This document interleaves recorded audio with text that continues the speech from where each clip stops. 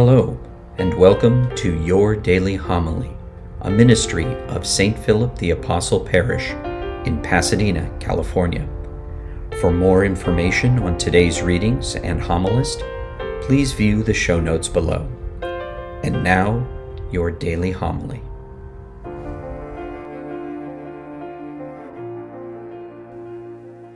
The Lord be with you. A reading from the Holy Gospel according to Luke.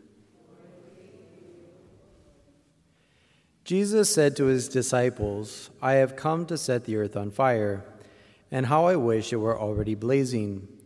There is a baptism with which I must be baptized, and how great is my anguish until it is accomplished. Do you think that I have come to establish peace on the earth? No, I tell you, but rather division. From now on, a household of 5 will be divided, 3 against 2 and 2 against 3. A father will be divided against his son and a son against his father, a mother against her daughter and a daughter against her mother, a mother-in-law against her daughter-in-law and a daughter-in-law against her mother-in-law." The Gospel of the Lord. Today we're celebrating St. Paul of the Cross, an Italian priest, the founder of the Passionists. He lived between the 17th and 18th centuries. And yesterday that I read a short biography on his life, one thing that stuck out to me was that he lived in a time where a lot of people tried to present Jesus simply as a good moral teacher, a good example, but nothing more. And it struck me deeply because so often I see a similar message in different areas in our own culture. People who maybe come up with 5 business principles from the gospel that will help make you successful, or how being a follower of Jesus can make you a better person. And whenever I hear something like this, I feel like it's completely missing the point, because we follow Christ to become like him. We follow Christ because he is God. And if he were not, there would be no reason to follow him. I guess, yes, he has a lot of good doctrine, and if we were all more like Jesus, it probably would be a much more peaceful world. But we follow Christ because he died on the cross to save us from our sins.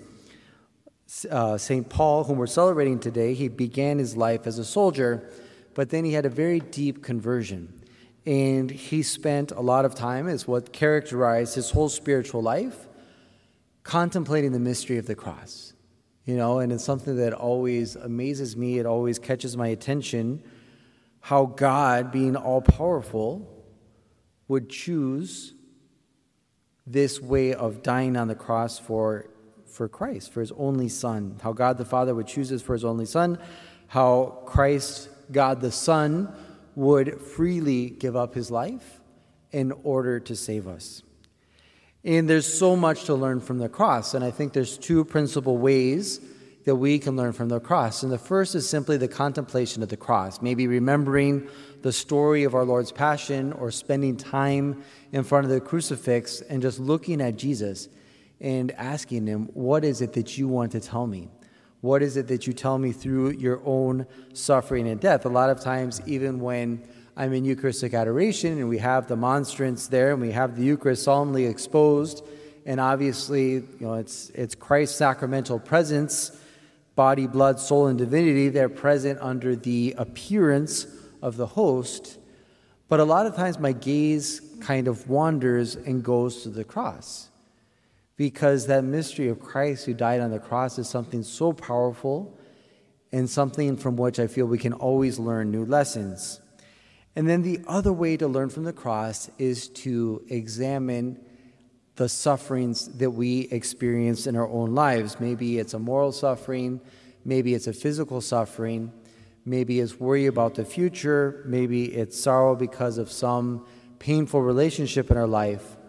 But whenever we unite the small sufferings of our own life to the suffering of Christ, will give us an insight, gives us an entrance into learning and understanding a little bit more the passion of our Lord. Why did Christ die on the cross? Because of his love for us. And so if you ever doubt your own self-worth, if you ever doubt the value of your soul, you just have to look at the cross and realize, for Christ, this is how much I am worth. Each one of us and each one of the people that we encounter throughout the day is worth the blood of Christ because he gave up himself for us. So hopefully today we can be renewed in our own zeal for evangelization, sharing the gospel with others, and hopefully we can be inspired by the example of St. Paul, this man, this priest who was so overcome by the love of Christ shown through the cross that he gave his entire life for him. Thank you for joining us at Your Daily Homily. For information on St. Philip the Apostle Parish or to support this ministry, please click on the links provided. Until our next time together, be safe and God bless.